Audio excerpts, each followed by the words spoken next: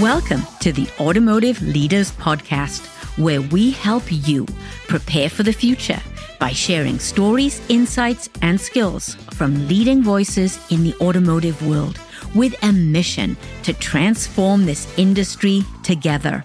I'm your host, Jan Griffiths, that passionate, rebellious farmer's daughter from Wales with over 35 years of experience in our beloved auto industry and a commitment to empowering fellow leaders to be their best authentic selves.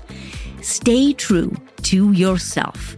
Be you and lead with gravitas, the hallmark of authentic leadership. Let's dive in.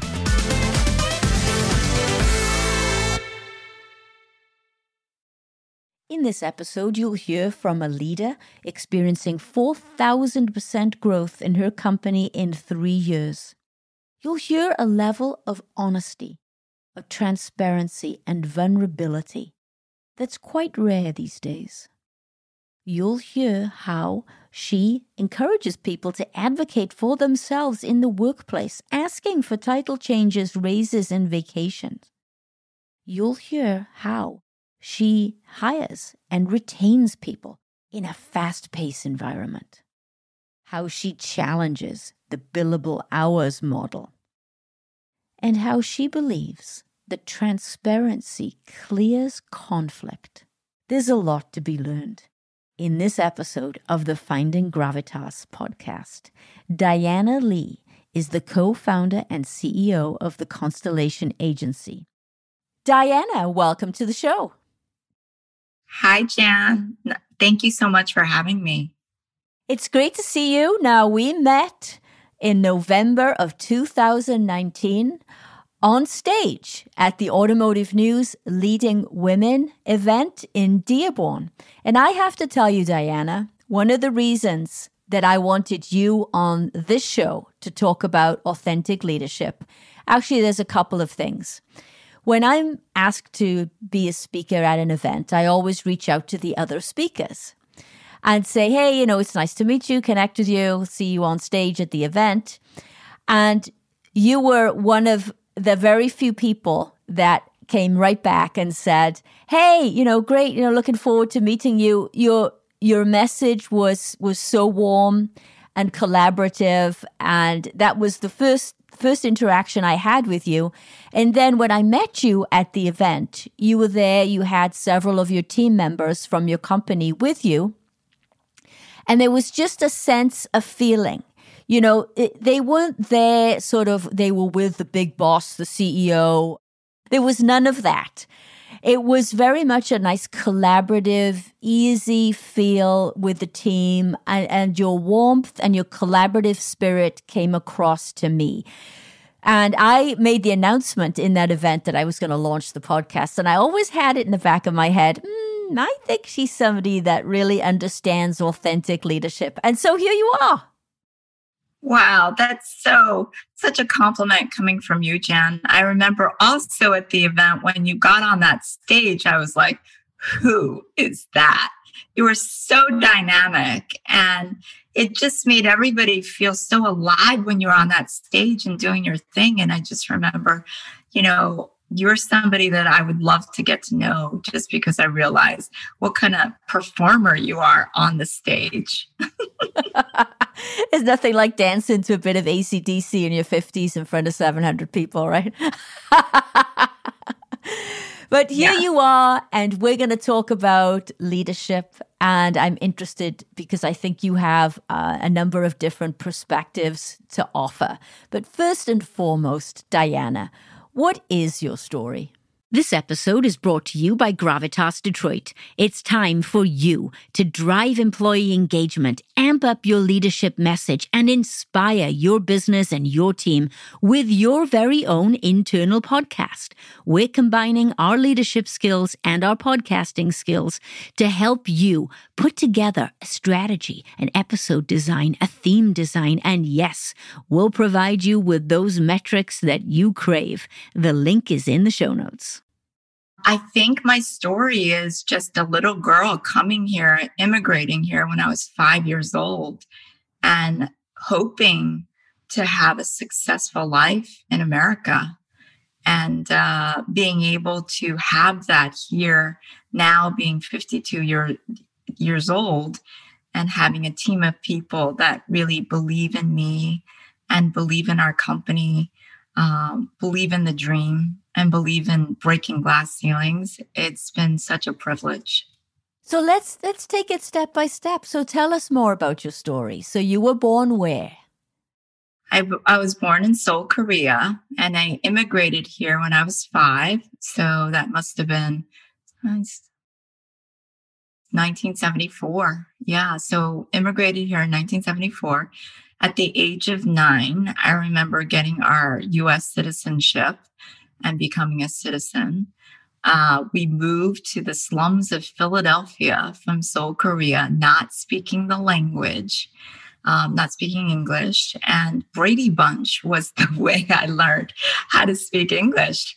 I watched it every day. I was obsessed about the show. And so from there, I learned English, went to school here. And, it was a tough environment because, we were very poor at the time. So we lived in a 1-bedroom apartment in Philadelphia at the time with a family of 4.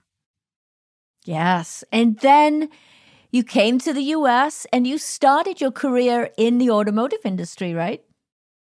I did. So at 18 years old, I was going to college, and it was my freshman year going into my sophomore year, the summer of.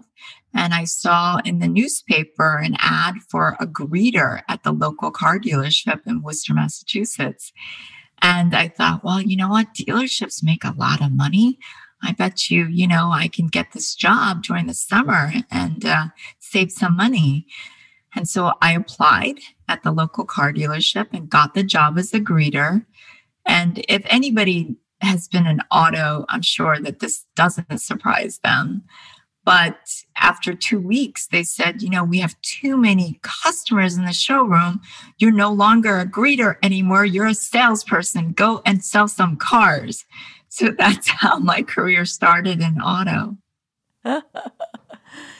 And then you were at the dealership level, but then you've also got a lot of experience with the OEMs. And looking at your background today, I have to admit, I didn't realize that you have a lot of experience in leadership as a coach. Tell us about that.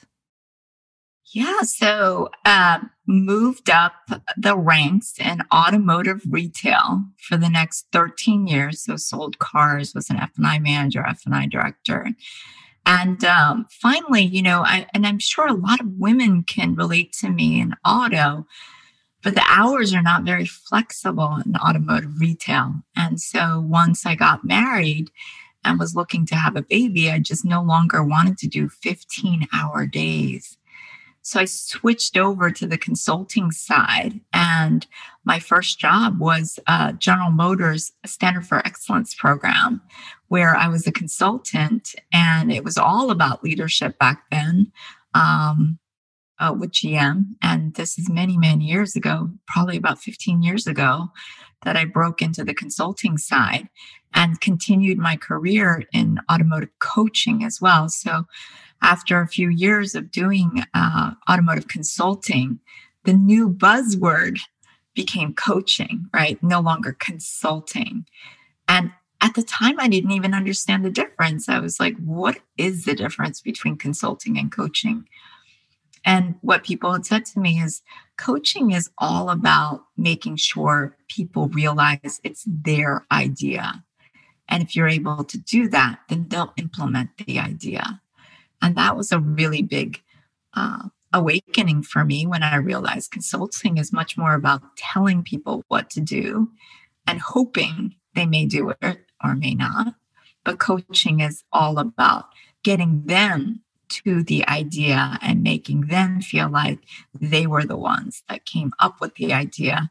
And therefore, you have a much better shot of that idea being implemented in the future. And you've worked for some major OEMs in that role, right? I see BMW. I did, yes. So I did work for a lot of different manufacturers, and so General Motors, Ford Motor Company, Mazda. I worked for Volkswagen, and I'm trying to think here a lot. Nissan. The only ones I didn't really touch during that time, because even like Jaguar, Kia, I had Suzuki. Like literally, I did so many. That's not even on my resume. The only ones I didn't do consulting for were the Korean automakers, which is kind of funny because I'm Korean.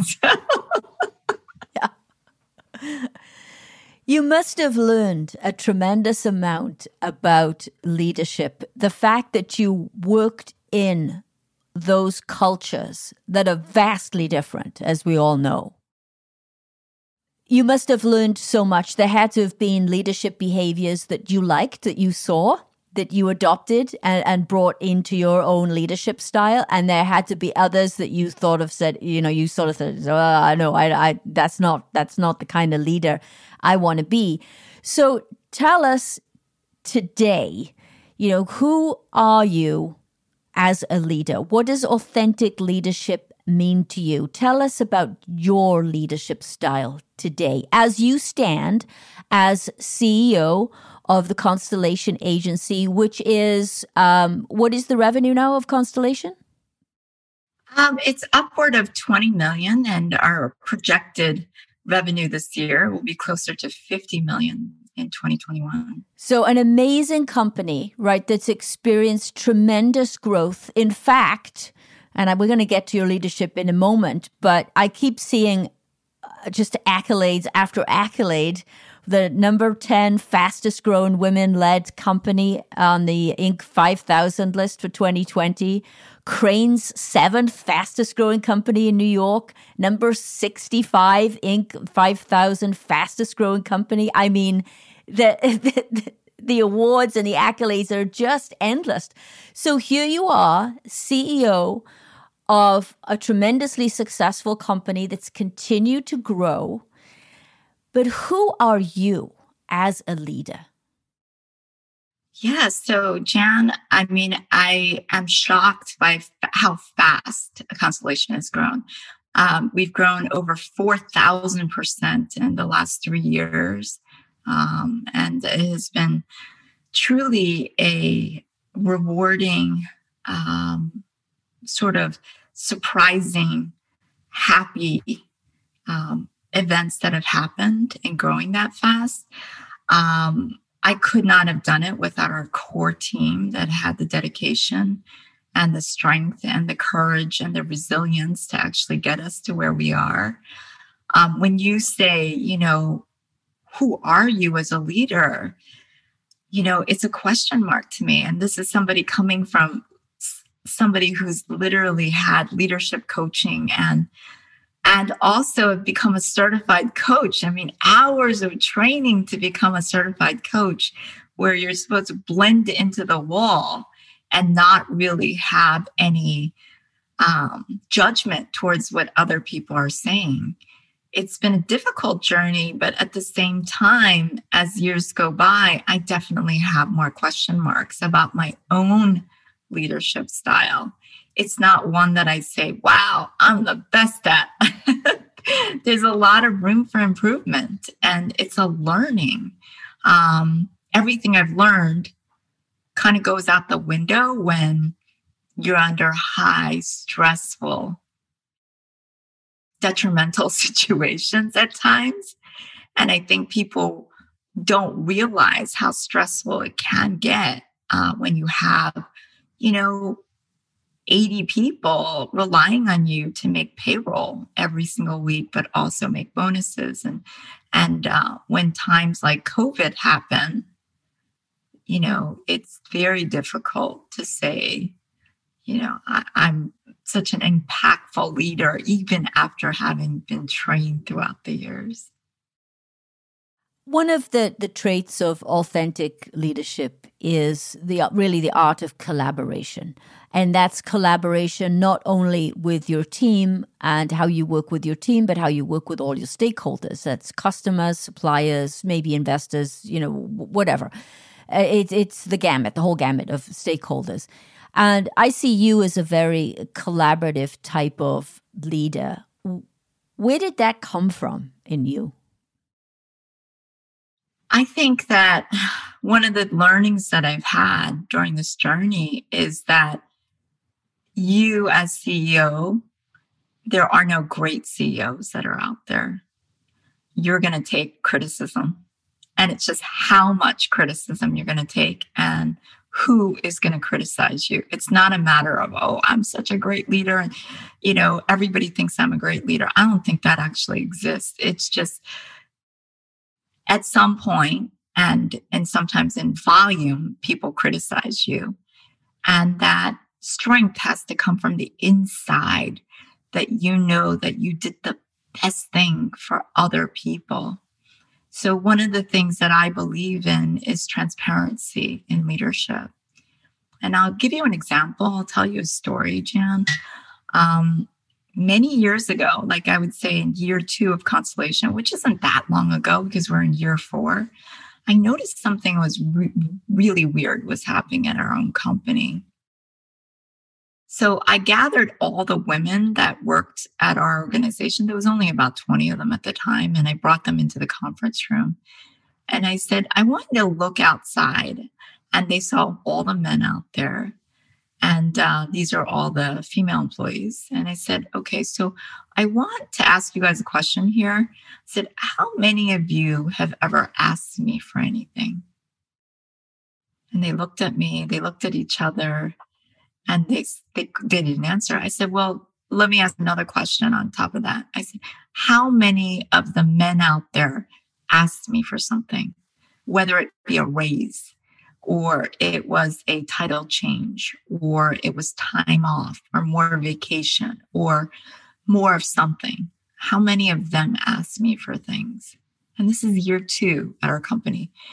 At the time, I certainly didn't want more people coming to me to ask me for things, right? Because I'm like barely trying to make sure that you make payroll and make everybody happy and provide for them financially, as well as give them time and everything that they need. So I didn't need anybody else to come to me for asking me for something, but I knew that something weird was happening. And so they said, well, we don't know. And I said, okay, so let me answer this.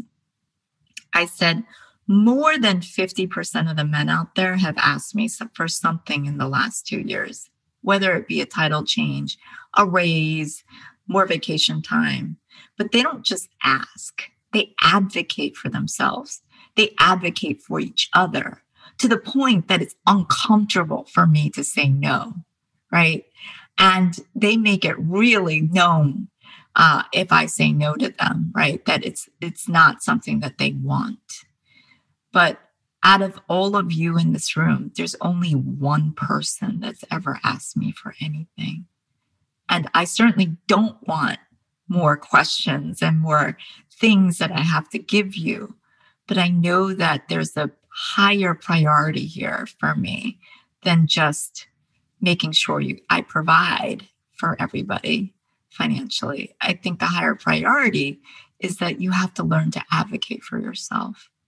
And even if I can't say yes, I'll still be super proud of you that you asked for something.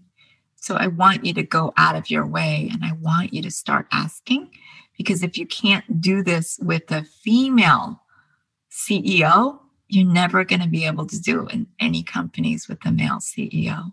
So let's start this lesson now. Let's try. Powerful. How did they respond to that? I think that they were really happy. I have to say, like to this day, year 4, I have very aggressive females on our team now. You asked for it. You did it. The men joke about how scary it could be with the females sometimes at our company, but I never changed any of that. I'm super proud of them, and I encouraged them to roar in many ways. I encourage them to speak up and not be afraid. And I've always encouraged them to be who they want to be. So another thing I think in auto, and this is not something that I'm proud of auto, but I do think that this is something that we should also discuss is, and there's more stories about this, is that sometimes I think females are led into situations where they have to go out with male clients or male colleagues. And I've always told the females in our organization that I don't want them to go to dinners with anybody. And I said that it's a choice, but at the end of the day, they need to be coming to the organization because we do things really well. Our technology is great and we give great customer service, not because the women in our organization are women to go to dinners with. And so I make that super clear because I think that there are, misperceptions out there in auto. And I want to make sure that people are aware that, what we give back in our company is not women to go to dinners with male colleagues. It's because we have something that's great. And don't come in if you don't actually see that. Yeah, that was certainly part of the culture in many companies that I've worked for, where there was an expectation for you to do that. Yeah. Now, I love food, and anytime somebody wants to go to lunch, I'm definitely up for that. But, I guess lunch and dinner, they're two different things, right? At dinner, then you've got, maybe there's alcohol involved, and then, things can change and things can escalate rapidly. So I think it's great that you call that out immediately. And I would think that the environment that you're establishing there or have established is, first of all, one of safety, of psychological safety. You can see that. How do you attract, we used to say, how do you attract millennials? Forget millennials. How do you attract Gen Z? Because it's about Gen Z now. Millennials are, almost all of them are in the workforce. But how do you attract Gen Z? How do you keep yourself on the edge? I mean, you're in New York, you have an office in LA, you're I would imagine the competition for talent there is fierce. It definitely is. I think one of the things that I've learned throughout the years is you have to pay competitive wages. The first thing is you must take money off the table. And so, there's a lot of companies out there that they don't pay well in auto, especially in auto, because they feel like they can get talent without having to pay well. I believe that you have to pay well in order to retain and keep people. So the first thing is, we don't start them as low as some of these other companies start them, especially because of the fact that I don't want them to start looking for a job right away.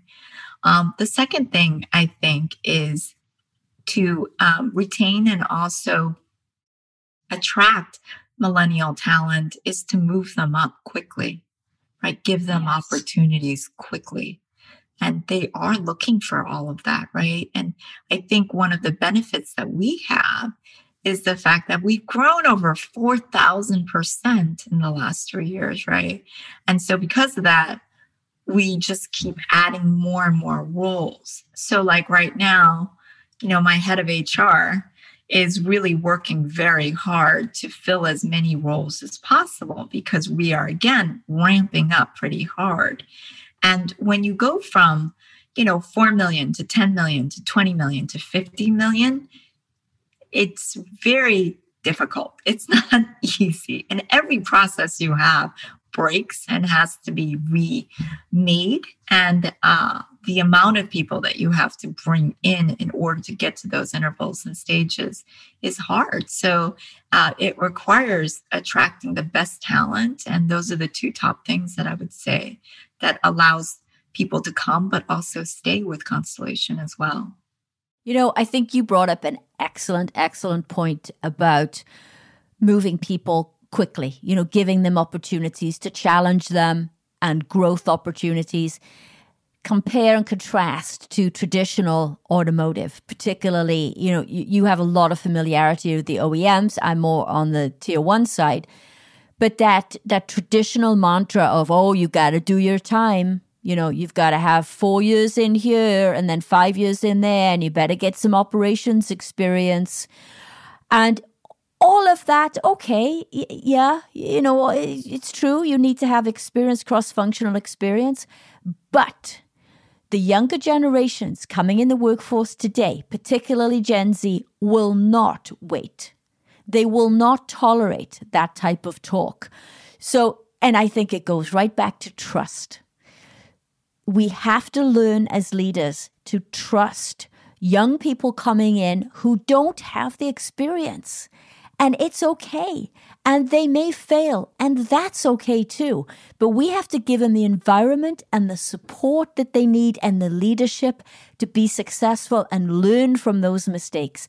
That's the big switch that I see happening. It's not a switch. It's a call it an evolution, a transformation, but there's a shift taking place where the idea of trusting a young person coming into the business with a project was unheard of because they didn't have the experience. And now if you don't trust them with a project and give them more experience, they're going to leave. That's exactly right. I think that one of the things that I've learned in this journey is that the younger generation, I feel like, can get bored easily. And so we have employees that have moved 3 different departments in a matter of a couple of years because they want to keep learning. And I think that's fantastic. One of the things that we do is our HR department post every single week all of the new job openings, not even job openings, but all the promotions, future promotions that we would do of people internally as well. So if people want to try to apply for those positions, they can. And so we definitely have movement from certain team members to other team members because I certainly want to retain them versus lose them. So if they are feeling sort of stagnant or they feel as if they're not connecting with their current supervisors or their team leadership, why not try a different team? And I've had employees that said to me, when I switch teams, it's like a whole different company, Diana. And I start laughing. I was like, really? They're like, yeah, my last team was not as collaborative. They were, they just had to launch media, right? So we were kind of in our own box, launching our own sets of media dollars. Then I go to the operations team that handles products as well as handles managed services. And it's all about collaboration in the operations teams, where we have to work together to make sure each team unit is able to meet deadlines and be successful in launching all the initiatives they need to do from team to team to team. It's completely different. It's going from being alone in my own environment to now being super collaborative. And so it changes the whole dynamics of the company when you try out different areas of opportunity. The other, I think, unusual situation is I have a creative artist who's really smart, who started with us when he was an intern. And now, 3.5 years later, he's been in creative and then he joined the shoot team. So he's doing the shoots. And now he wants to go into products. And he's saying, because I want to try something completely new. I'm not really sure if I want to be an artist anymore, but I know where Constellation is going right now in terms of innovation and product designs. And I feel like this is my one opportunity. If I was going to try it, this is my only opportunity that any company would give me, because my degree is in graphics designs. It's in production work. It's not in products. And so I know at Constellation, though, I would get a chance to be on the product team.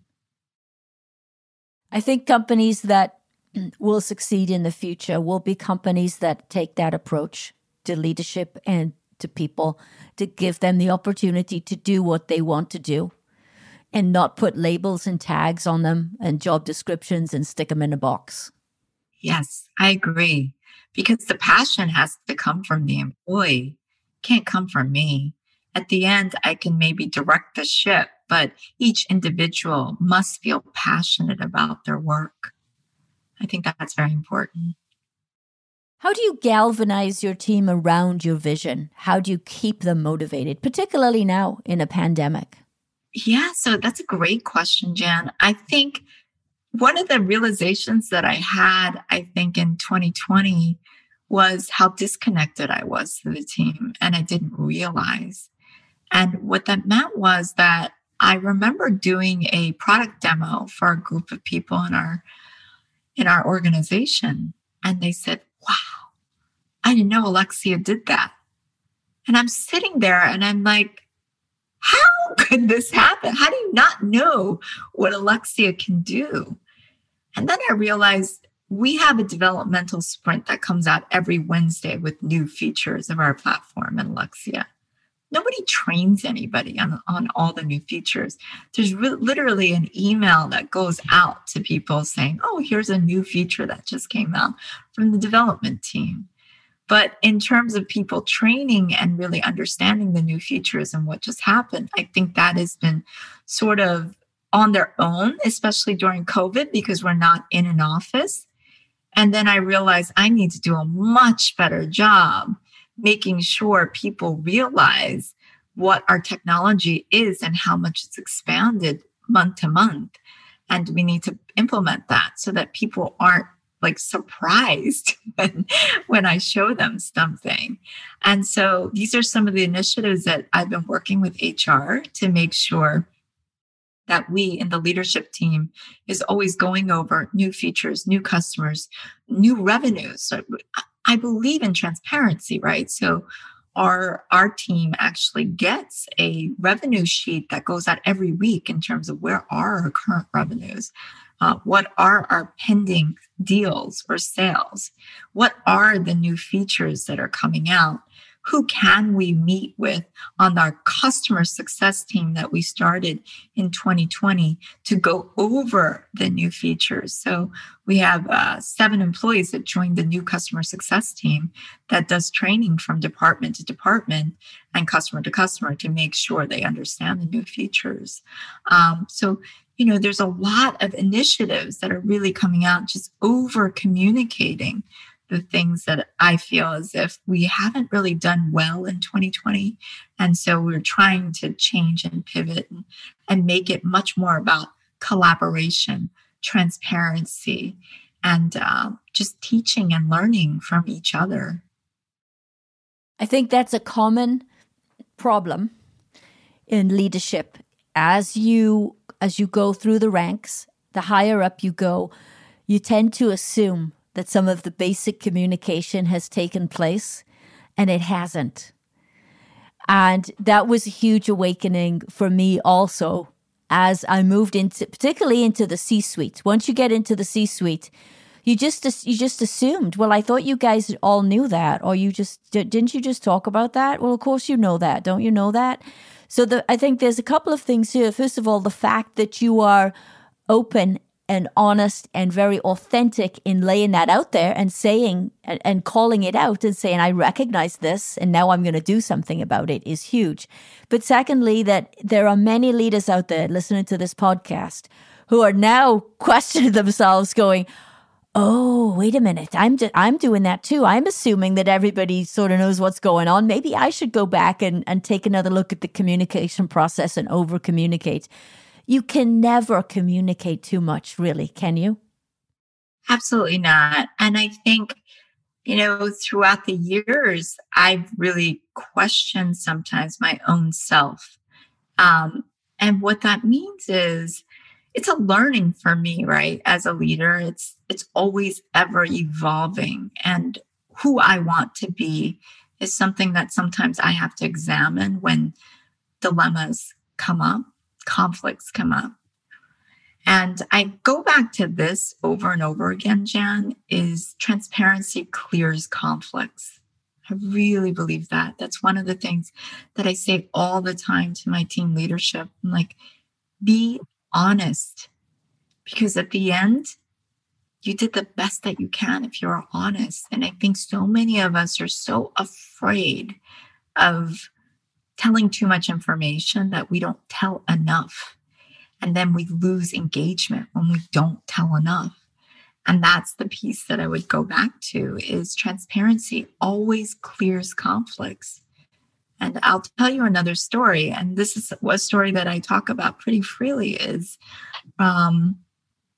just a couple of years ago, I was with a client and the client asked me during a meeting in front of a group of people whether I did business with their competitor.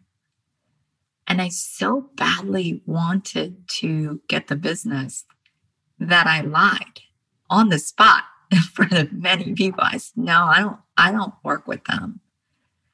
And I got home and I started to talk about it with my husband because I knew it was wrong, right? Like in my mind, I know it's wrong. And I started talking about it to my husband. Then I lost sleep. And by the time that I woke up the next day, I knew that I had to set the record straight. And so I called her up and I told her, I lied to you. And the reason why I lied to you is because I want to so badly do business with you, but I don't want to do business this way. And so I'd rather lose, the deal, but know that I was truthful and honest with you. So even though this hurts me to say this, I lied. And these are the reasons that I lied. But I am not doing the same thing that I would do for you as I'm doing for this other competitor of yours. And if you make the decision that you don't go with me, I completely understand. But I need to be honest with myself. And so I wanted to tell you the truth. And that's a story that I tell freely because it's such a learning, right? Because as leadership, we get into these moral dilemmas all the time. All the time. And it gets worse. The more money you make, the worse it gets. Yes, that's so true. But, we talk about authenticity and then an integrity, right? Integrity, of course, is one of the basic traits of an authentic leader. But we are human. We're not perfect. And we make mistakes and there are missteps. The important thing is to grab a hold of that, just like you did, and say, you know what? This was wrong. This was wrong. I need to fix it. And when people in your organization see you doing things like that and being open about it, you're then giving them permission to behave the same way. And you're creating this safe space for them to operate, for them to own their mistakes and their missteps, but then to course correct. And that's all we want, right? From a high performance team particularly, is for people to keep trying, keep pushing that comfort zone, make a decision, do something you've never done before, realize your full potential. But then when something doesn't work, then own it, admit it, and correct it. And then that way, the people keep growing, the team keeps growing. And the next thing you know, you've got 4,000% growth in the company, right? Yes, it's one of these things that when things happen along the way, you learn in that journey. And I think that is more authentic leadership because you don't always make the right decisions, but owning those decisions at the end and saying the times that you make a mistake and announcing it, which is really hard to do. But I believe that authentic leadership has everything to do with also vulnerability. Yeah. I was about to make a huge mistake and putting a person into a position in my last role. And these were director level positions, so they had a lot of influence. And I was about to make it, and I was talking to the team about it. And somebody said to me, "You know what? Why don't you move this guy over there and move this other?" And I thought, "Oh, you're right. This decision I'm about to make is not good." But there was a moment there where I had a definite decision point, and it was a split second. And it was do I use my position of authority and say, no, the decision's made. I've made it. This is the way it's going to be. And you guys will fall in line. Or do I fall on the sword and say, you know what? Now that you've brought your input forward, you are right. I am wrong. And I chose that path, and I said, I'm wrong. You're right. This is the right thing to do. I am going to undo the decision that I was about to make, and we're going to go your direction, and we're going to do it. And that gave them the safety that they needed and the permission. It gave them permission to do the same thing. It says, okay, it's okay to make a mistake. Just own it and learn from it. Yeah. And let's all learn from it, so that we don't all learn the same thing and move forward. I agree. I agree. I think it's really important to remain flexible in leadership. And when you have to be an authoritative leader, you are one, right? Yeah. And when you need to be more of an empathetic leader, you are one. But it's really being flexible based on situational things that come up within the organization. Yeah, it's having the right tools, right? Pulling out the right tools at the right time. Agreed. And it's never the same. I read somewhere the other day, it's about being the leader you need to be in that moment. Yes, I agree. I agree with that. Yeah. Definitely. When I think of Constellation, the Constellation Agency, I remember the video that you put together for the Automotive News event, and it was really great. It showcased some of the leading women that were on stage that day, and it was a very powerful video. And I've seen some of your work since that's come out, and I tend to think of you as I put you in a bit of an automotive niche, but that's not necessarily true, is it? So what does your customer base look like, and what are some of the challenges about working across industry silos? That's a great question, Jan. It's funny because when we first started, we started in automotive, and we were going to dealership after dealership, and it was really in the area of tier 3. It's expanded quite a bit in the last 4 years. So during COVID, we had more and more customers that come in that were more just in e-commerce. And then the more, I think, exciting part was agencies of record started coming to us and asking us for the licensing for Alexia to launch their social media as well as their creative ads. So we had such momentum with agencies of record coming and basically saying that they want to be powered by Alexia. So we started to go out there to this whole other unknown area in 2020 and had been rapidly expanding on that experience. One of the most exciting things that we discovered during the pilot was that the click-through rates, as well as all the metrics, was significantly higher using Alexia when they were able to do A/B tests across the nation. So these pilots that started in 2020, many Ford manufacturers actually are going national this year in 2021. Now, I want to be sure that our listeners are not confused. Alexia is not Alexa. No. Alexia is the platform that Constellation Agency uses in order to mass produce creative assets. And when you say creative assets, to the uninitiated in the marketing field, what is that?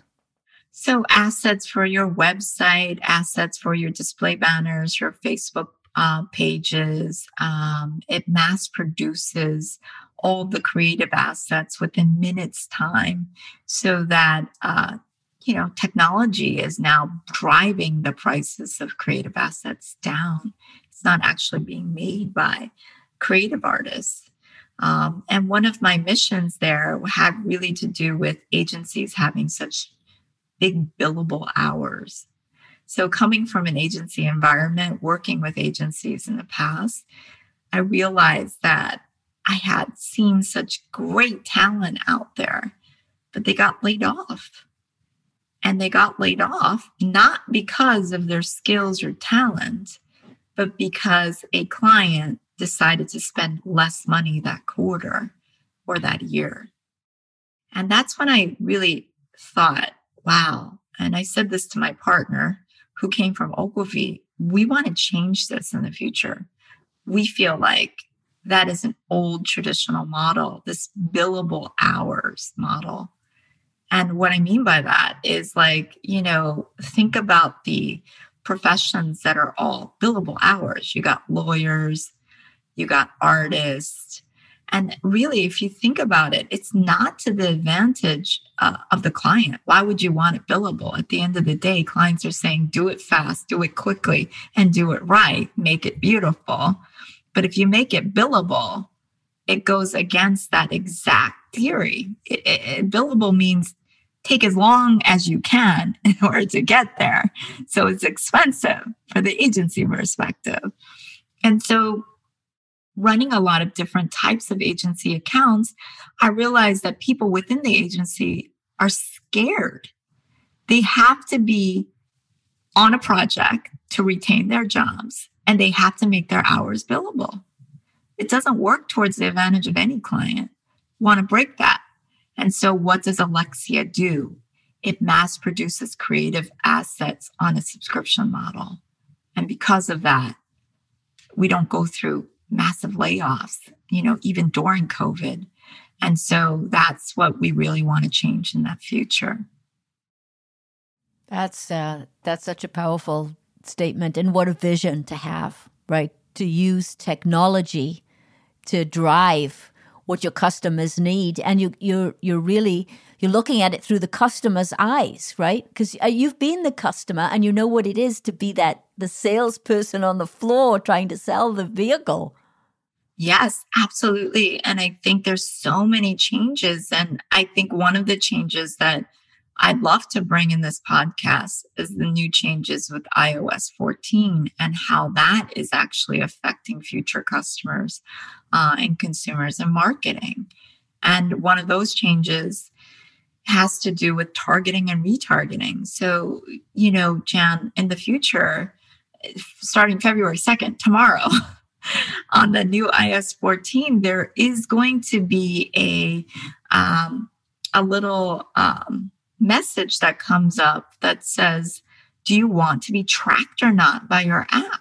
And that's literally what it's going to ask. Do you want to be tracked? Without a whole explanation of anything.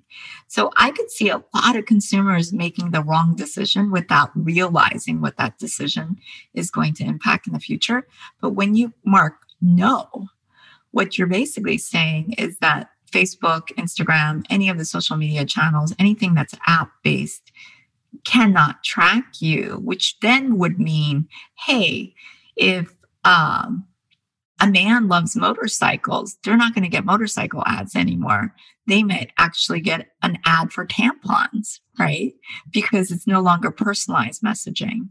So these are all the things that work in my mind. And the reason it does is because Alexia, the platform, is evolving to be able to overcome these challenges right now. We're working with Facebook to overcome all of these changes in a creative way, but realizing that there's a lot of miscommunication and education out there. There is definitely a case for using data in the right way that I think people never talk about. And so that's where Alexia really comes in, is able to actually change some of the ways that people are thinking about it, but making it streamlined for consumers so that they could actually still get the ads that they do want to see out there if they want to see advertising. Well, it's clearly that you're at the cutting edge of technology and marketing. And it's great to see somebody who is so authentic and so comfortable in their own skin leading the charge for that initiative. I feel safer knowing that you're out there doing this work. Makes me feel a lot more comfortable, I'll tell you that. Let's talk a little bit about the pandemic. Now, at the beginning of the pandemic, I remember seeing a picture on LinkedIn of you, full PPE, the plastic mask, everything, right? in the city, in New York, and you started an organization called the Do Good Coalition. So tell us a little bit about that and why'd you do it? Yes, thank you, Jan. So it's called the Do Good Auto Coalition. And the reason that we started it back in April was because there were so many people in need at the time. I remember during that time, oh my gosh, there was so many cancellations in marketing that was coming through. At Constellation, I'm sure everywhere, but I felt it in Constellation. I saw it. I saw those numbers come in. And I was like staring at a screen going, what is going on? And is there anything I can do to change this right now, that we're not losing all of these subscribers at the time? Because people are really frightened. They were scared. Most of the dealerships across the country were closing. They weren't marketing because they're not even able to open right now. So there were a lot of customers and also just potentially vendors, other vendors that manage our account. And they were calling and they said, what can you do to retain this business? Now, think about this. Like, they're asking me what I can do to retain this business. And what they meant was like, can you cut all your fees? Can you, go down to like nothing here, right? And of course I could cut my fees, but I'm like, is that really going to retain business at the end, right? Is that the right thing to do? And so, yes, of course I do slim down my fees and do that, but I don't feel like it's enough. I feel like what we needed to do at that time is, instead of going through massive layoffs, which I could have done, right? At the time, I could have been like, okay, if the business shrinks, I've got to lay off people. Instead, I thought, how can I use these hours in a way that's meaningful out there? And that's how the Do Good Auto Coalition first started. It was just a campaign. It was never meant to be a 501c3 at the time. I just wanted to make sure that people were getting food and shelter and the things that they needed during the pandemic. And so I first called on a couple of dealerships. When one was a female-owned dealership, Bridget Byer, I said, Bridget, I need your help. And she said, what's going on? And I said, there's massive amounts of food at these restaurants, and the food is going bad because of the fact that they can't move the supply. And at the end, the restaurants aren't open. So will you help me pick up 2,000 potatoes today and move them to a homeless shelter so that people could still eat? She said, of course. She jumped in a car. She brought out vans. I met her and we started just transporting food. Then I get some more calls from nonprofits out there, and they're like, can you get us access to cars? Because the food supply chain is broken, Diana. What's happening is the restaurants are closed. The schools are closed. All these places that we get food from is closed. And at the end, all of the food is going bad if we can't move them to food pantries, to homeless shelters, to have people pick it up. And I'm like, okay, there's 17,500 US car franchises here in this country. And each of those dealership owners, I believe, love the communities that they're in. Why wouldn't they help them move that food? So that's when our team went into action. We started calling dealerships and like saying, you're in this area, City of Newark, Mayor Baraka is calling us right now. There's 300 volunteers that are getting together every Wednesday, and we need to get food supplies out to 1,500 residents that can't leave their houses because they're elderly or because they've got an immune compromised disease. We've got to get the food to them. Are you going to come in with their cars? And we had so many volunteers that showed up. We have NBC Universal that said, we're going to air this on TV for you for free for you to get more volunteers. We had Maserati of America calling us and saying, we got 4 fleet cars. How can we help? How can we use them? We had Auto News reaching out and saying, we're going to make a 1-page flyer for this and make sure other dealers are aware that they can jump in right now to solve this problem. And I was like, wow, been in auto for 34 years. And this is the first time I feel like we're really working together here to save lives, to help out our communities out there. And I was so proud. And so it's one of the proudest moments that I had out there starting Do Good Auto Coalition with our team. I love the fact that it was started with a cause. You know, it was a cause, it was a mission. It wasn't something that you did for marketing exposure. You could just tell, right? I mean, you did it because you believed in it. And as I look at your website, I see that you have a whole section on your website that says cause or causes, I think it is, right, on your website, which you don't see very often. I love to see that. And then the other thing that I noticed was at the end of one of the videos that you did or an interview you did, you said, and I quote you, "Love wins always." Where did that come from? You know, I was watching some of the commercials out there in New York, and it was all about New York being tough at the time. And I was like, wow, that's really true. And I was thinking, like, during that time, there were so many interviews that were going on, and they were asking, well, why are you doing this? Why are you doing this? Why are you doing this? And in my mind, it's not because I was trying to make a profit. I'll tell you that. I didn't make a penny on Do Good. There was nothing about it that was all about, you know, making money. It was tremendous loss. In fact, you know, we ended up eating all the hours that our employees put in, which was over $250,000 just in that. And never mind, you know, supplying food and supplies for the homeless shelters as well that we actually did for all over New York and Newark. And I thought there is a reason. It's because of love. Love. That's it. It's as simple as that. I wanted people to know, especially in areas that had great need, that we still love them and that we don't want them to suffer. And that's where it all came from, that if you do things out of love, it wins, right? And so it's the right thing to do. It's like that same topic that I talk about, transparency clears conflict. Love wins always when you do it out of love. Yeah. And I think that's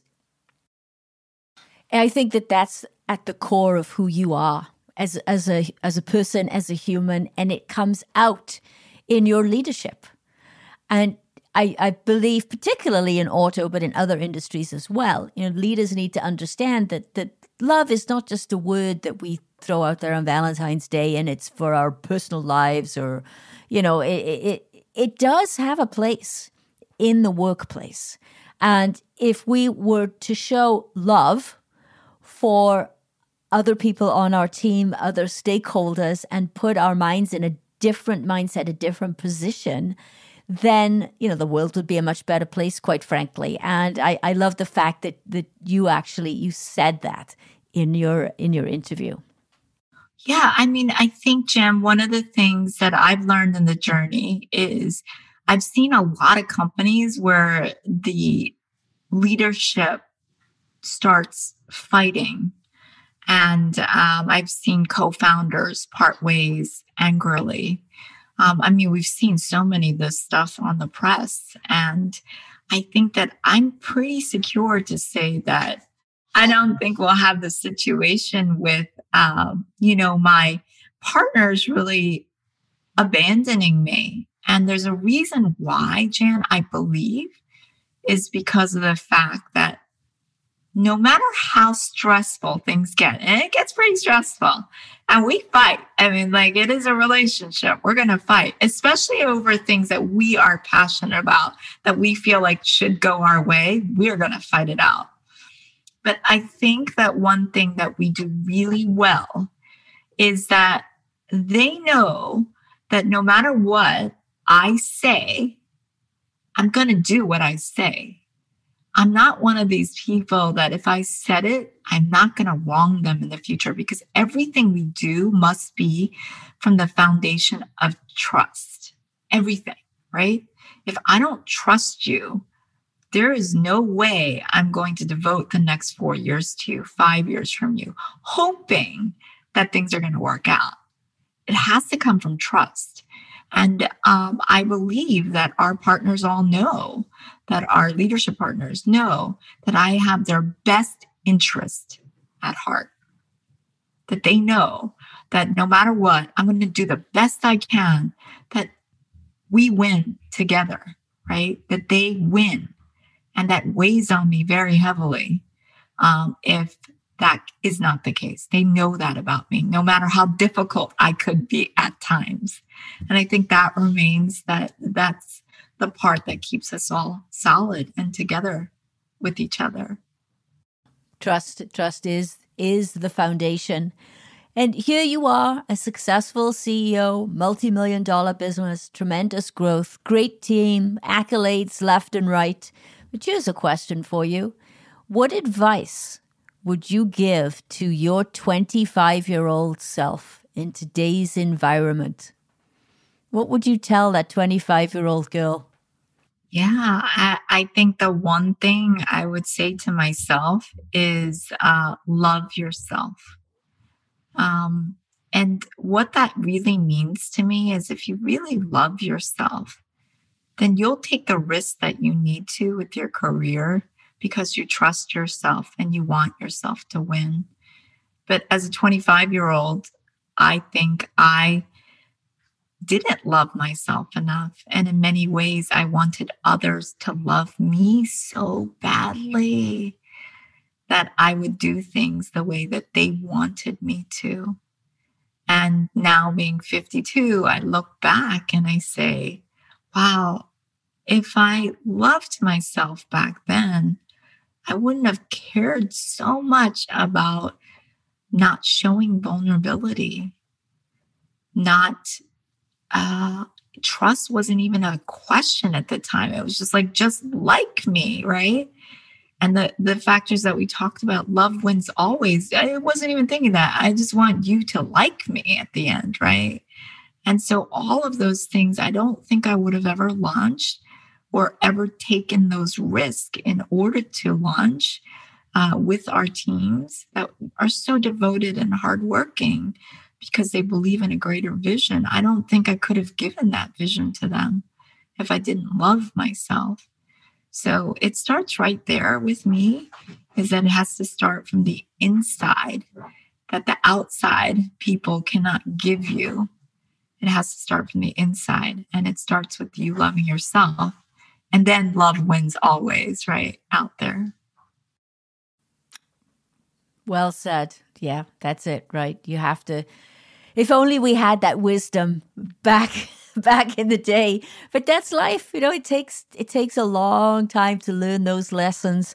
And hopefully with this podcast, the mission is to share these lessons learned and different perspectives and insights so that people can give themselves permission to lead in a more authentic way.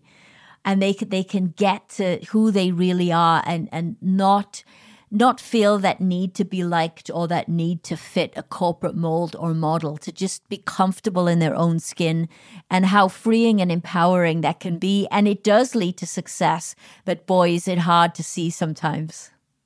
Absolutely. I think with women, it's even harder, Jan. Yeah. And what I mean by that is I see too many women being taken down because of just public criticism. And I think to myself, would we be doing this if it was a male in leadership?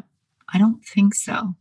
But so easily do we call, a woman who is being authoritative a bitch. And those are the things that need to stop. And I believe that we need to talk about those things too. Because I think if it genuinely comes from a really good place and they are doing the best that they can, we as women have to support those female leaders as well. Yes. Yeah. Well said. Well, before we end today, we talked about advice to your 25-year-old self, but let's project into the future. Any thoughts around what your legacy will be? Oh, that's a great question. I don't know, Jan. It feels like to me it's still really unknown territory. And of course, I want to have a legacy, but who knows? It may never happen. I just take things day in and day out right now. And I wish the best for everybody on our team to keep going, striving and thriving right now. But I don't really think that far in advance about what things are going to be as my legacy in the future. Yeah. Okay. All right. Well, Diana, thank you very much for your time today. It has been an absolute pleasure. Thank you so much, Jan. Thank you so much for having me.